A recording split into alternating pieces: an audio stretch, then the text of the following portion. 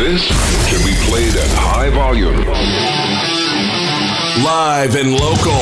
This is The Game, Southwest Louisiana's sports station. 103.7 Lafayette and 104.1 Lake Charles. It's Saturday, and you know what that means. Finally time for the world-famous CD to step to the mic for 2 straight hours of no-holds-barred sports talk. It's better than Desperate Housewives. Are you ready? You better get ready. Yeah! Because Under the Dome with CD starts right now. Let's do it. I'm ready. Let's do it. Look in my eyes, what do you see? The cult of personality. And welcome back. Hour 2 of 2 is officially underway. And we got a stacked lineup for you in hour number 2. We got Jake Griffith coming on the program the next 10 minutes or so. We're going to talk about We Are Marshall, not We Are Penn State. Sorry, one Joe McHugh. And also, we're going to talk about the Marshall Thundering Herd joining the Sun Belt and so much more with him at 10:15. Then we bring on an old friend. I'm absolutely so happy he is back on this show. And that is one Ross Jackson at 10:30. Can't wait to talk about those New Orleans Saints heading into training camp this time next week. Hopefully you're having a good one so far, and appreciate you listening in to, as the ratings book put it earlier this week, the reigning, defending, undisputed sports talk radio station in Southwest Louisiana. That's how we call it here. We're The Game, 103.7 Lafayette, 104.1 Lake Charles, and we stand head and shoulders above the rest. We are the tribal chief, the head of the table. And it's an honor to be part of this fine station and bringing you great sports talk as we always do. And every week during the summer I've been doing this, and it's been a lot of fun just going back and looking up at how these power rankings have gone. They've been more sports-oriented the last couple weeks. After the first couple were more fun conversations. Maybe we bring those back. And we get you involved. 337-706-0111. 337-706-0111 about the top 5 training camp storylines. And I'm going NFL-wide. If you want to go more Saints-wide and you want to give me your most interesting training camp storyline, far be it for me to stop you. So again, the number to dial is 337-706-0111. But again, if you don't, whatever. We got takes for days, like Jim Rome would say. So let's go ahead and start off with number 5. And it's the Saints storyline I think I'm most intrigued in, is seeing how Jameis Winston looks post ACL surgery. The OTAs and stuff like that, it's looked great. But I want to see how he does as we progress through training camp, how his body holds up. Again, miracle of modern medicine, the ACL isn't necessarily a career ender anymore. But how does Jameis feel when he's under pressure? Now, obviously, he won't be getting hit. It's practice. But knowing he's going to be in a lot better shape is a huge step in the right direction. And I think also I'm interested to see how he's going to look once we get into, a preseason game. Give me at least one preseason game Jameis is in. Even if it's a series. Just show me how he looks when live bullets are flying. And I'm talking even if it's half speed. Mind you, if you do half speed in the NFL, it's going to wind up not being good. But if it's like full speed, full go, and Jameis Winston does well in that first series, drive, whatever, I think it's a success for the black and gold. That's the biggest thing for me. Yes, I would love to see Michael Thomas be able to be active and ready to go, and I'm hoping he does. But there's no guarantees how that team does indeed look. Obviously, Will Lutz is another one. But I think Jameis Winston is the thing that stands head and shoulders above the rest in terms of my power rankings, if you're talking about the New Orleans Saints. Number 4 has to be the second-year growth from Mac Jones and Trevor Lawrence. Trevor Lawrence had a bad first year. Then again, anybody who's on the Jacksonville Jaguars team outside of Leonard Fournette in his first season has had a bad first year. I think Travis Etienne going to be healthy, ready to go. That's going to make the Jags a lot more of an interesting team to keep an eye on. New head coach, how that works out. Mac Jones, he had a really solid first year with Bill Belichick. Then again, I think Bill Belichick could make, chicken salad out of chicken bleep, if we're being quite honest with you. And I think he proved that. With one, Mac Jones, a guy that I don't think everybody was kind of surprised to see him get drafted where he was. Because the track record of Alabama players when it comes to the NFL, the transition's not always great. See A.J. McCarron. To a certain extent, Tua Tagovailoa. But I think it's more the fact that he was still dealing with that injury, and it kept him sidelined for the bulk of the season. But last year, a 10-7 record in the regular season, making it to the postseason, getting your ass beat by the Buffalo Bills, that one hurt. But at the same time, I think they'll make the NFL and the AFC East a little bit more interesting. So I'm intrigued to see how Mac Jones looks in year number 2. Trevor Lawrence, he's still going to have time to grow. And that's going to be the biggest thing the Jaguars fans have to deal with, is being patient. Because again, Trevor Lawrence was supposed to be the savior of this team. But you also had Urban Meyer. Let's see how he does with a new head coach, and let's see how he kind of comes to form in year number 2. Remember, Joe Burrow was part of the Bengals and turned that team from a laughingstock to a Super Bowl runner-up, which is not as good as being a Super Bowl champion, but an overnight success in year 2. How does the game slow down for those guys? That's the big thing that we see a lot. And Joe Burrow, the game slowed down for him in year 2, and he became elite. Number 3, I got to go with the Denver Broncos, because I think it's a new digs for Russell Wilson. Going over to Mile High and playing for the Denver Broncos. Denver's looking to have success at the quarterback position for the first time in a good while, since Peyton Manning donned the jersey about 10 years ago. Mind you, they won a Super Bowl with him, but it wasn't necessarily because of him. It was because their defense was one of the best defenses in the history of the league.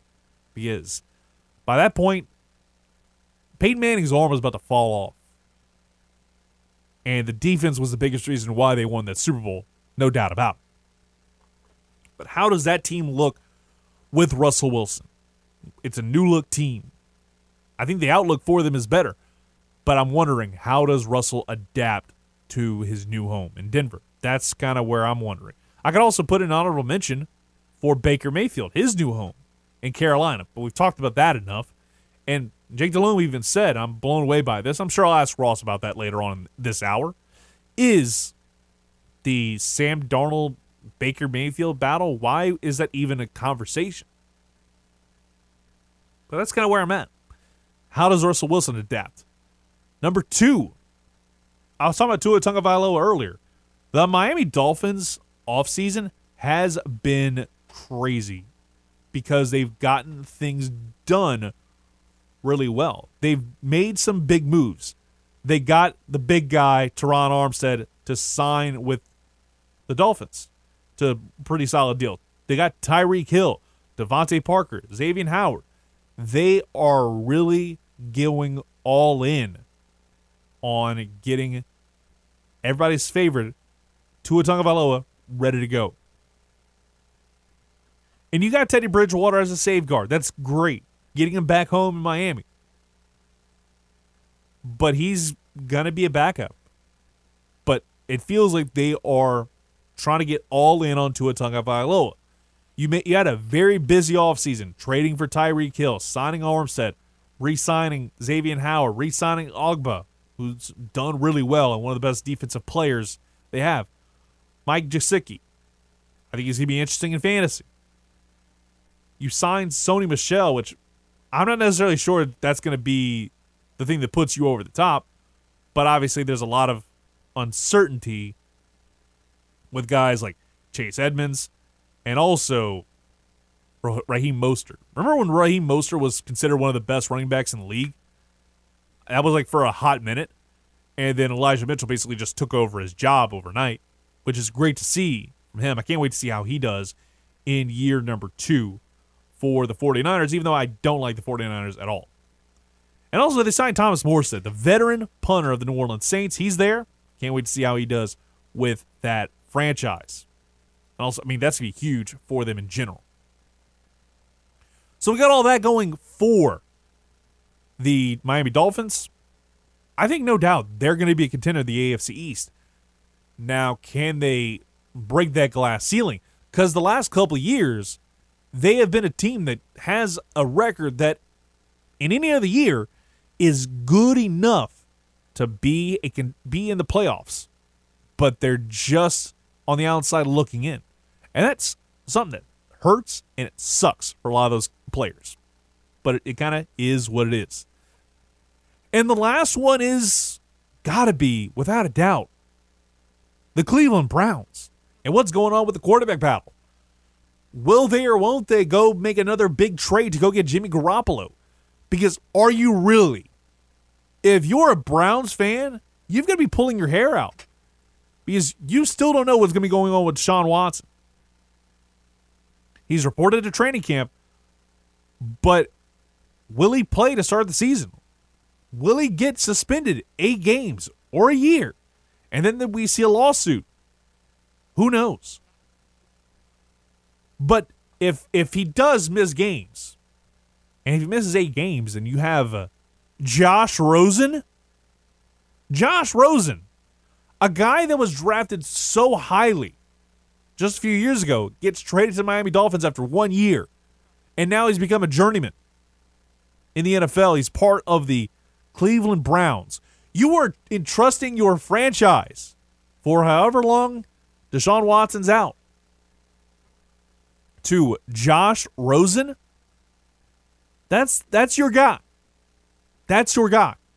Further proving why the Cleveland Browns are the biggest losers in the NFL. We talked about it last year or earlier this year when we went through the Lolcow of the Year award for the NFL. There's no doubt in my mind. He was in that list. Deshaun Watson, yes, he reported to camp, but at the same time, you have to kind of think, what else? Who else is in that mix?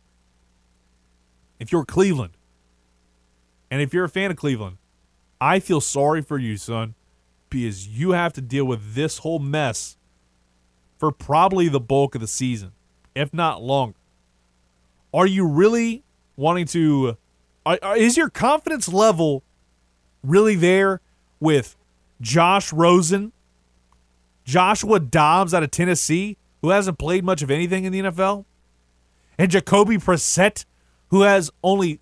it's actually Josh Rosen has 3 wins on his record. Are you really that invested in Brissett and Josh Rosen to carry you to a decent enough record to when Deshaun Watson comes back from suspension or whatever to get you into the playoffs based off of that lineup? I don't necessarily think so. It's going to be a tough road for the Cleveland Browns, and I think it's going to make it that much easier of a road for the Bengals to win in the NFC North. So, Joe Burrow, enjoy this, because I think that the Steelers could be back very soon, but it's not necessarily a given. We'll take a quick timeout. We're going to talk with Jake Griffith, play-by-play voice for the Herd on the 4-Letter Network Plus, and also just a good friend in general. We're going to talk to him next. Ross Jackson at the bottom of the hour. You're listening to The Game, 103.7 Lafayette and 104.1 Lake Charles, Southwest Louisiana sports station, and your home for the Houston Astros and LSU Tigers. After all your problems during the week, it's finally the weekend. Woo! Yeah, baby! That's what I've been waiting for. That's what it's all about. That means you're getting more under the dome with CD right now on The Game. 103.7 Lafayette and 104.1 Lake Charles, Southwest Louisiana's sports station.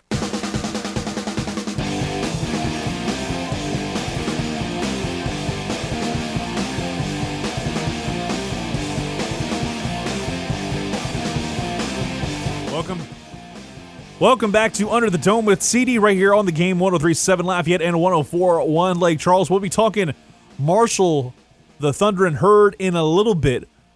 And they'll be joining the Sun Belt Conference. And we got the Sun Belt Media Days coverage on lock. We're taking over the Big Easy for Sun Belt Media Days, Tuesday, July 26th and Wednesday, July 27th. RP3 and Company, Footnotes, and Crunch Time with Miguez and Mesh will be broadcasting live from New Orleans for the games, live from Sun Belt Media Days coverage, presented by Next Home, Cutting Edge Realty, and the Wetlands. So make sure you tune in for the takeover of the 504 right here on the game. 103.7 Lafayette and 104.1 Lake Charles, Southwest Louisiana sports station. Now, talk about the Marshall Thunder and Herd. It feels appropriate to bring on our guy. Always love having him on for a conversation in general, and that is Jake Griffith, play-by-play voice, host and digital content creator for the Marshall Thundering Herd. Jake, first off, how you been, man? Hey, Clint, thanks for having me back on. It seems like just the other day we were talking bowl game, the R&L Carriers Bowl, and now we blink and we're less than 50 days from football season. We're less than 50 days away from football season, and now the Marshall Herd are officially part of the Sun Belt Conference. It feels like just yesterday we were talking about the expansion. You brought it up perfectly, where we got to see a slight preview of these two teams squaring off, and they'll be playing each other again in 2022. But what can you say about this team heading into this year, and how is there any real differences between what we saw back in December to what we're going to be seeing in, I believe this is going to be October, November? Yeah, there are a few. You know, the first one that obviously jumps off the page, and everybody goes back to the quarterback position. Grant Wells, who played in that R&L Carriers Bowl, he hit the portal. He's now at Virginia Tech, but Charles Huff and this coaching staff for Marshall, they also hit the portal. They got Texas Tech transfer Henry Colombi. Colombi played in 5 games, started 5 games in his career at Texas Tech. He beat West Virginia twice, so you think maybe that bodes well. But the jury might still be out from a casual fan perspective on what Colombi brings to the table. He has a good arm. Kind of has that backyard quarterback mentality where if the pocket breaks down, he is mobile. He can roll out to his left and to his right. And then after that, it's kind of freshman from there. And this is going to make everybody, I think, listening in feel old. One of them that jumps off the page there for you, Chad Pennington's son, Cole Pennington, now with the Thundering Herd, spitting image of his father. And if he's, anything like his dad on the field, and that bodes well for the future of the Marshall football program. And then the offensive line as well. This is an offensive line for Marshall that's been their strength, whether it was Doc Holliday, the former head coach, or now Charles Huff. Marshall's always known for those big hog mollies up front. And they, going into 2020, 100 and I think it was up to 136 combined starts between that offensive line. Last year, they came into the season 88 combined starts. And now this year, you're looking at a team that they bring back just 2 starters on the offensive line, 36 combined starts. They do bring in an East Carolina transfer, a Purdue transfer, and a Rutgers transfer. But, that is now a question mark for the Thundering Herd. You saw it in the bowl game. They love to run the football. They've got a surefire number 1 guy in Rasheen Ali. You bring in Kalen LeBourne out of Florida State, the transfer. So the running back room is going to be deep, but can they block up front and give Colombi and the running game time? And thank you for bringing up the fact that Chad Pennington's son's on the Marshall roster. I might be filing for AARP during the commercial break. Well, if it makes you feel any better, my mother was in school at Marshall at the same time Chad Pennington was, so I'm sure she's probably feeling the same way listening in right now. Exactly. Talking right now with Jake Griffith, play-by-play host, digital content creator for the Marshall Thundering Herd athletic program. And you brought up the fact you got the hog mollies and whatnot on the offensive line. What can you say about that on the other side of the trenches with the defensive line and the defense? What does it look like right now for Marshall as they head into fall camp? Well, defensive coordinator Lance Guidry, I'm sure you're probably familiar with him a little bit. Very much so. Cajun guy, came from McNeese. He was able to hit the portal as well. He got Andre Sam from McNeese State. And when I talked to Lance Guidry during spring training or spring football, he was pretty high on his defense. He has a saying, he likes his guys nasty and mean up front. And Andre Sam and some of the players they bring back, like an Eli Neal at the linebacker spot, and Abraham Beauplan, who, by all accounts, will be a Sun Belt preseason team selection. You know, Phil Steele has him on there. Athlon Sports had him on there. But then you bring in a guy, you have an Anthony Watts who transferred from Purdue, defensive tackle. Isaiah Gibson at the nose tackle spot, transferred from Kentucky. This was a Marshall defense last year, and defense also has been Marshall's strength. That 40 sacks last year, but they allowed 200 or more rushing yards in 6 games a season ago. They only did that once in 2020, so that's something that they're going to try to shore up. But you've got some really athletic, hard-hitting guys. They want to put hats on guys. They want to party in the backfield, and I think you're going to see a lot of that. There's a good balance of new blood with the transfer portal, but then a guy like Elijah Alston, a guy like Beauplan, Neal, Micah Abraham, Stephen Gilmore, younger brother of Stephon Gilmore of the NFL level. You know, the secondary as well, you have some new guys in there, maybe an Isaiah Norman from Austin Peay. So it'll be interesting to see how that blends, but I think the defense itself is trending upward. And you brought up Lance Guidry. Man, I hadn't thought about that name in a good while, but you see his story is amazing, first off. All the stops he's made, all the notable places he's been to, but also the fact that he was a coach back when I was in high school. Like, that's how long he's been in this game, brother. Been about 20 years, over 20 years, I would say, he's been in this game. But without a doubt, he's going to be helping this defense kind of get better in 2022. But what are the big storylines you're looking forward to following as we get closer to fall camp?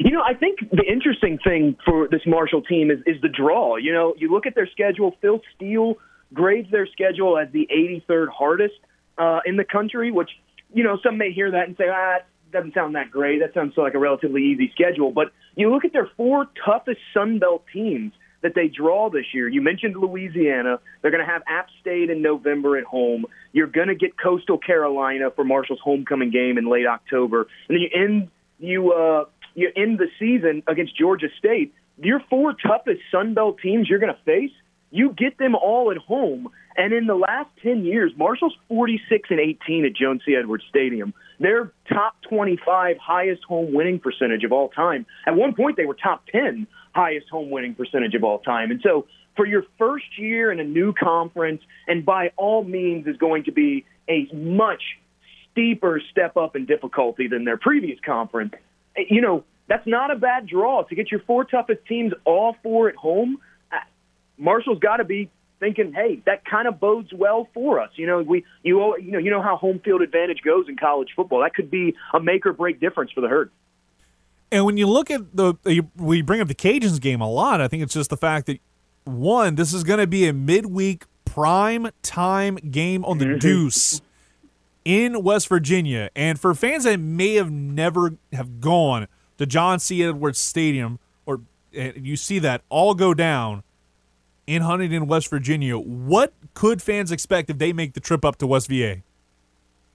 Well, I think, for one, they're going to expect a raucous crowd. You know, Marshall, and I say this as unbiased as I possibly can. You know, Marshall had one of the most diehard, well-traveled fan bases, home and away, in Conference USA. They always seemingly were at the tops in attendance, in ticket sales, and all that stuff you name. And so, especially with it being a prime-time, midweek game, Marshall's going to look for a little bit of revenge from dropping that bowl game. You know, there may or may not be a little special uniform element that goes into it, maybe a little different helmet action. You know, Marshall normally goes with those traditional white helmets, maybe switching it up a little bit for a primetime game like that. But I think the biggest thing for fans that are going to be traveling is they're going to be welcome to the tailgate. They're going to feel right at home. It's going to be a raucous atmosphere. And then when that ball kicks off, I mean, it's going to be loud and in your face from the opening kick till when the clock hits triple zeros, I think, regardless of the score. And I'd agree with that statement wholeheartedly. And, you know, one thing, you brought up the fact that they could probably bring something special out. I wouldn't be surprised if they bring something special out, because I'm looking at the schedule right now, and it says it's a blackout game. So I wouldn't be surprised that they go with the full black gear and a black helmet, which will look pretty slick on national TV. Oh, I can't wait to see it, honestly. I know that there's been some murmurs and some rumors about it, and so I'm really looking forward to laying eyes on it for the first time. Marshall, they normally unveil that black uniform as the anniversary of the on November 14th. The closest game to that, it's sort of a memorial game for those that passed in the plane crash. But to go the all black with a black helmet element, I think it would look really, really nice as well. Jake, thank you so much for coming on, my man. We'll talk to you down the road. Enjoy the rest of your weekend, and more importantly, welcome to the Sun Belt Conference.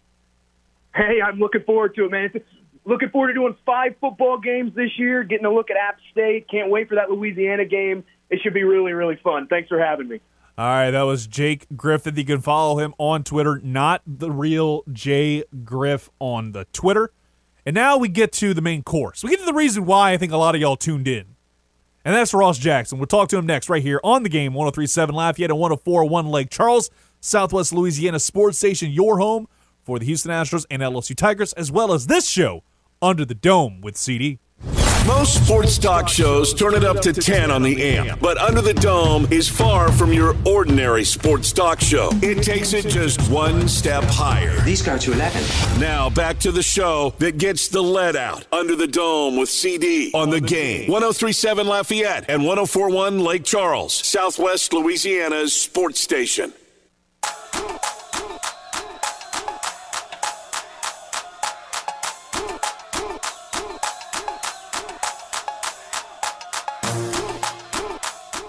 God, when you hear that song, when you hear that coming out of a break, it gets you in a certain mood.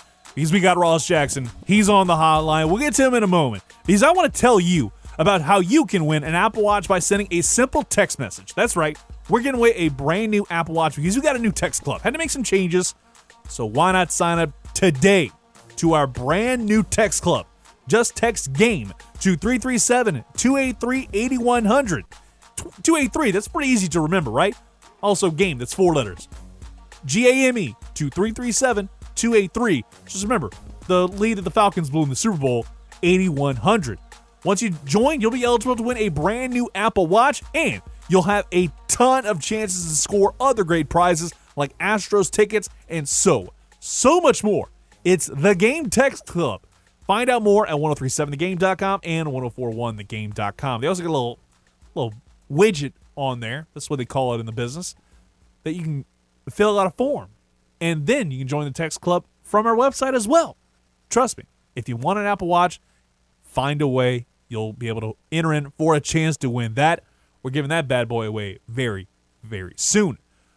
But enough talk about that. It's Under the Dome with CD. And more importantly, it's time to bring on our guy, Ross Jackson, Locked On Saints podcast, the Saints Wire, and man, just like Kevin Gates, don't get tired. Ross, how's it going, brother? Hey, man, I'm doing great. Glad to be back here with you, man. Hope everything's going well for you. Everything is going pretty doggone well lately for me, man. It's been great. And I think it's just the fact that we are less than 50 days away from the start of college football season, and training camp for the New Orleans Saints is literally right around the corner. So I want to start off there. What is the most interesting storyline for you personally that you're going to be keeping an eye on once camp starts up? I think one of the biggest things you're going to be watching throughout camp is going to be health, right? And it starts off at the very top of the roster right away with quarterback Jameis Winston, right? So we know that he's cleared or that he's going to be cleared by the time that he gets to camp. Hasn't really been super clear about exactly what that is, but the expectation is that he's going to be full go for camp at this point. And so that's great news because, we've already seen him participating, not only present, but participating in OTAs, not only present, but participating in mini camps. And so getting him there for camp is great. And one of the things you're going to be watching there is just how quickly he picks up the system because this now is different than last year. There's no competition. Everyone knows this is Jameis Winston's team. The team is the team has been built kind of around him, and the system will be built for him. So I think that that's going to be very fun. The other piece of the health conversation is going to be Michael Thomas. And so around Michael Thomas, once he's finally cleared and available for camp, how does that communication between or the connection between he and Jameis Winston, how does that build? How quickly do those guys get into rhythm? Because that's a major piece in this offense that Jameis Winston didn't have while he was healthy and available to the Saints last year. And I think you brought it up perfectly. Not only Michael Thomas, but also Marcus Davenport, who are both currently on the PUP list. Mm-hmm. When would you expect them to be taken off that PUP list? Could it be within the first week, or could they be closer to that first preseason game? I'd probably give it a couple of weeks, particularly for Michael Thomas. That seems to be the expectation, is that he'll be cleared at some point early in camp. Going on the PUP list before training camp isn't the same as going on the PUP list as the regular season begins. They can come off this list at any time. They can come off the second day of camp. It doesn't matter. But if you're going to expect either of those guys to miss any time at all, then you put them on the PUP list, you maximize your flexibility there a little bit, and then you just swing them off the PUP list when you're ready for them to get started. So I would expect that early on in camp, within the first couple of weeks for Michael Thomas. Marcus Davenport's a little bit more of a question mark, but I don't think that he'll be on that list for too terribly long. But he's probably the one that's the larger question mark of the two. And, we bring up Marcus Davenport, looking at the defensive side of the football. It looks very different, but at the same time, it looks a lot more, it's taking shape now, because obviously you've got Tyrann Mathieu, the Honey Badger, in there. You got Demario Davis as that locker room leader, kind of taking over, picking up where he left off essentially the last few years. But I think since Drew Brees retired, he's become the de facto locker room leader. You have all these elements kind of come together with Cam Jordan, and you're kind of setting things up. How do you see this defense looking in 2022, and especially as we get into training camp? And what's an interesting player you're looking at that could crack that 53-man roster? Yeah, just to start with where the defense or what they'll look like in 2021, I think the thing about this defense, or 2022, excuse me, I think the thing about this defense here going into the season is its multiplicity, the fact that it's going to be able to look very multiple, do a lot of different things. And I think that's one of the reasons why you'll hear some people say, all right, the Saints lost Marcus Williams and Malcolm Jenkins over the course of the offseason, but with Marcus May and Tyrann Mathieu, it may actually be better. That might not necessarily be about individual safety play, but more so about the fit within the scheme. Dennis Allen loves to disguise defenses. This is how he's beat Tom Brady over and over again over the past couple of years since he's been in Tampa, is with disguise and then creating confusion. Now you have guys like Marcus May and Tyrann Mathieu, as well as C.J. Gardner-Johnson, who can play 3, 4, 5 different multiple roles on the defensive side. Plus the way that this defensive line has been constructed, a lot of guys who can play inside and out, same thing at the second level. So I think with all of that, what you'll see from this New Orleans Saints defense, once everyone is available, so we expect Marcus May to be suspended early on in the season after his DUI case is taken care of. We think that this is going to be a really disguise-heavy defense, or at least a defense predicated on disguise. So I think that's what you'll see from them in 2022, one that's going to be very aggressive and one that will also attack the ball. They're going to look to generate turnovers again this year. They've had 18 interceptions over the course of the last couple of seasons. They're going to try to bolster that number, and they're going to try to be at the top of the NFL going into 2022. A name that I would watch to potentially crack the roster for the Saints that not a lot of folks are talking about is Justin Evans. There are a couple of other really intriguing guys, Bryce Thompson, Smoke Monday, all of that, but I think they're mostly going to get their opportunities based on special teams. But Justin Evans is somebody that missed the 2021 season. He's had injuries to both ankles, to both feet, and just took his time coming back and made sure that he didn't rush himself back out on the field. But he's somebody that can play down in the box very well. He's got some pretty good range, and just a really, really smart football player at the safety position. So he would be somebody that I'm excited to watch throughout camp. Talking now, Ross Jackson, Locked On Saints podcast host. How do you see Alontae Taylor kind of fitting into the mix in the secondary? Well, he's going to get an opportunity to compete opposite Marshawn Lattimore with Paulson Adebo, and I guess you can throw Bradley Roby in that conversation as well. So during camp, expect to see him getting some cornerback 2 snaps opposite Marshawn, and I think that's going to be a spot that really is Paulson Adebo's to lose. Paulson Adebo played extremely well last year's starter there. Remember, Bradley Roby was actually supposed to be the starter, but Bradley was suspended for a game. Paulson Adebo got the opportunity to play that first game in his stead and then never gave up that spot. Ended up with 3 interceptions, 66 tackles over the course of the season. And he had some up and down moments, as you would expect from a rookie, but he should be in a position going into his second year where he's even more comfortable with the system, more comfortable in the scheme, and of course has a different type of safety support this year. So there'll be some translation things to keep up, but I expect Alontae Taylor to compete there and at the very least be a core special teamer, because if he doesn't win that spot at the cornerback role, look for him to be potentially the second gunner across from JT Gray, which is a spot that the Saints really, really struggled in last year. And, Ross, looking on the offensive side of the football and looking at another rookie, I think we need to bring up Chris Olave. How do you see him kind of fitting in this group that now has potentially a healthy Michael Thomas, Juice Landry? How do you see him kind of fitting in there? Yeah, it's funny. I think a lot of us start to look at Chris Olave simply as a field stretcher and a downfield threat. But I think he's going to be able to take advantage of a lot more in this system, and he's going to be somebody that the Saints utilize in a lot of different ways. He not only is a speedy, deep threat guy with good hands, but he was the best route runner coming out of the 2022 draft class of free agents. I mean, this is a guy that can do just about anything that you put him on, that you ask him to do out on the field. He's not the biggest run after catch threat, but if you can get him in space, you can find ways to operate with him in space, then all of a sudden you can create that, or you can generate those opportunities for him in space. And so I think that that's a lot of what you're going to see. And I think the other piece is that he's going to be deemed by the 6th or 7th game of the season as a threat by opposing defenses, and that's going to start to open up the game for some of those other guys like Michael Thomas, Jarvis Landry, and any of those other wide receivers that crack that depth chart. With Dennis Allen, this is going to be his first year back as being a head coach, taking over for Sean Payton, who has retired, possibly could be going back into the coaching realm after the season. Who knows how that'll – we could probably talk about that in a moment. But what are your expectations for him in year one as training camp progresses? I have a good bit of faith, and I think that there's a good reason to expect success from Dennis Allen. This is a unique situation for any head coach that's coming in as a first-year head coach of a new club.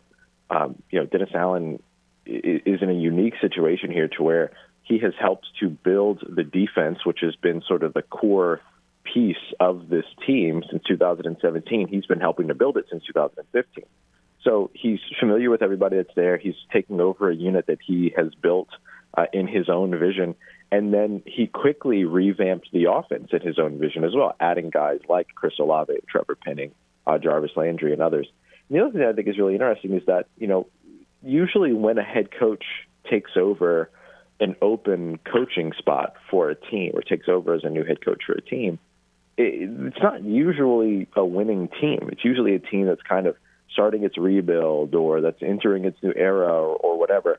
But Dennis Allen stepped into, a team that was a 9-8 team last year, despite all of its missing players, 58 different starters, 4 different quarterbacks, all of that. This was still a winning team in 2021, a good roster, a very good roster, particularly on the defensive side going into 2022, and a lot of cohesion and continuity across the coaching staff. He made some key changes where, clearly he thought that the team needed to just have a different approach. But outside of that, this is mostly the same team moving into 2022. So it's a really unique situation for Dennis Allen, and I think that in addition to this being a good organization, helps you, have a bit of high expectations for Dennis Allen, maybe higher than you would usually have for a typical first-year head coach. Let's get into the Sean Payton conversation here, because obviously the rumors have been swirling about him pretty much ever since he retired about going back into coaching. But if he wants to coach for another franchise, he's got to go get traded. What do you think Sean Payton as a head coach could be worth to a team? Because I think for the first time in a long time, the Saints actually have a lot of leverage here when it comes to getting draft picks. Yeah, absolutely. I mean, this is one of the most innovative, one of the best head coaches in the modern day era of the NFL. And I think you look back to a guy like John Gruden, who was traded from the then Oakland Raiders to the Tampa Bay Buccaneers, and that yielded the Raiders 2 first-round picks, 2 second-round picks, and about $8 million. And I think that's probably what you're looking for. It's probably your asking price to begin with when it comes from the Saints trading away Sean Payton. And there are teams that are, of the same sort of caliber of the Tampa Bay Buccaneers that year in terms of the roster being very good, that are just looking for the right coach to bring the roster to the promised land. You look at teams like the Los Angeles Chargers, that, of course, Dallas Cowboys are part of that conversation. I don't think he ends up in Dallas. I think he wants a little bit more team control than he's going to get working with Jerry. But I think you also look at, the Los Angeles Chargers, who have the star quarterback, who have a very good defense, who have the skill position weapons that are built there, but a coach that has lost them games, Brandon Staley. So if he does that again, I think that's a spot that makes sense. So I think that asking price starts high, the first couple of seconds, and then maybe a little bit of cash consideration to help balance off the books there. You can't do that with players, but you do it with coaches, and I think that's where the conversation starts. Let's get to Alvin Kamara real quick before we kind of wrap up here. He, according to Fowler of the Four Letter Network, he says that Alvin Kamara remains without a timetable for potential discipline. Could this mean that we're going to be kind of in a similar situation to what we saw last year, where we never know what's going to happen, or a suspension might not even happen in 2022? Yeah, it's certainly a possibility. And I mean, look, this case has already been continued or postponed twice. The first time was because the court hearing was set to happen before Alvin Kamara's team even got a hold of any evidence. No one gave them evidence. And then going into the second time, when it was rescheduled for the first time, they had gotten evidence, but not with enough time to be able to review it before the hearing. And then now they've pushed the hearing to August. So we'll see what that ends up happening, right? That could end up getting pushed again and pushed again and pushed again, and then we never see any kind of discipline come from that situation. But there's also the chance that the hearing happens and then this thing moves forward pretty quickly. So the thing to consider here is that, of course, if there's no timetable, it means that it could take longer and we might not see any discipline. But it also could mean that it happens all very quickly, and then we see the discipline before the 2022 season. So it could go one way or another at this time. But this is kind of what happened with Marshawn Lattimore last year, to where this case just kept getting weirder and weirder and pushed until nothing ever happened, and ultimately the charges were dropped there in the Marshawn Lattimore situation. And so certainly if you're the New Orleans Saints, you're hoping for a similar outcome when it comes to Alvin Kamara. All right, last one here, and it's going to be more comic relief here after talking about Alvin Kamara stuff. Mm-hmm. Madden 23 ratings are starting to come out, and Will Lutz, his Madden rating is 78. Is that fair or unfair? These Madden ratings. No, I mean, look, I think here's what I'll say. I'll say that it's fair based on the fact that he didn't play in 2021. But I'm really confused about how Madden takes that into consideration, because a guy like Christian McCaffrey is still ranked like a 96 or something like that, and the guy has barely played over the course of the last 2 seasons. So it's interesting to see where they make these decisions around, this player was injured, so we're just going to give them a really bad grade. Let's just give him a 76 or whatever. But then there are these other situations where you're playing a position that gets injured all the time, and you're like, it's Christian McCaffrey, name recognition, give him a 96. So I never know what to expect from these guys, but I do think that's too low for Will Lutz. Ross, thank you so much for coming on, my man. We'll talk to you down the road. Enjoy the rest of your weekend, bro. Yeah, buddy, absolutely. Always a pleasure to be here with you. I'll talk to you here soon. Be safe. All right, Ross Jackson, Locked On Saints podcast. Appreciate him joining the program as always. We're going to take it one more time out, then we'll get out of here with one final take. And Rob Manfred, you're on my crosshairs, bro. Let's go ahead and talk about that next right here on the game. 103.7 Lafayette and 104.1 Lake Charles, Southwest Louisiana sports station, and your home for the LSU Tigers and Houston Astros. Before we close up shop here on Under the Dome, CD has just one more take to fire off before he drops the mic. Is it going to be a take that lands on the Scoville scale? Or is it going to be as cold as the pizza in your fridge? Let's listen in and find out.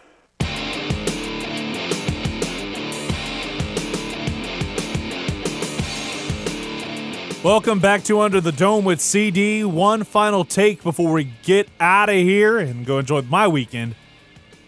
And I think we need to focus in on Rob Manfred. Once again, he continues to be a guy that's trying to reinvent the wheel instead of focusing on growing the game.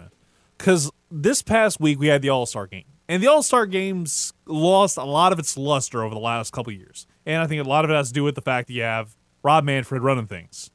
And they had a situation in place to where if it comes to extra innings, if there's a tie at the end of regulation, you have a home run derby, which is a cool idea, which I hope never is brought up ever again, because it is a complete joke and a complete travesty. And yes, Tuesday night was a big night for the MLB All-Star Game, because they actually hit the most watched program that particular night with 7.51 million viewers. Here's the thing. That's a 9% drop in numbers.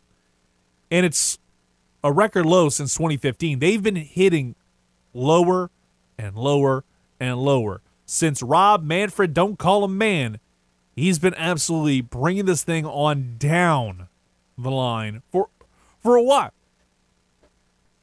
somehow he can't grow the game. He needs to focus on doing that instead of trying to reinvent the wheel and changing different things. Now the shift ban makes sense. Banning the shift makes perfect sense in the long run. I want to make sure I enunciated there. That way it didn't sound like I said one of the 7 deadlies. But we think about that. That's where I'm at when it comes to Rob Manfred. Quit reinventing the wheel. Focus on building a brand and growing your game for a younger audience.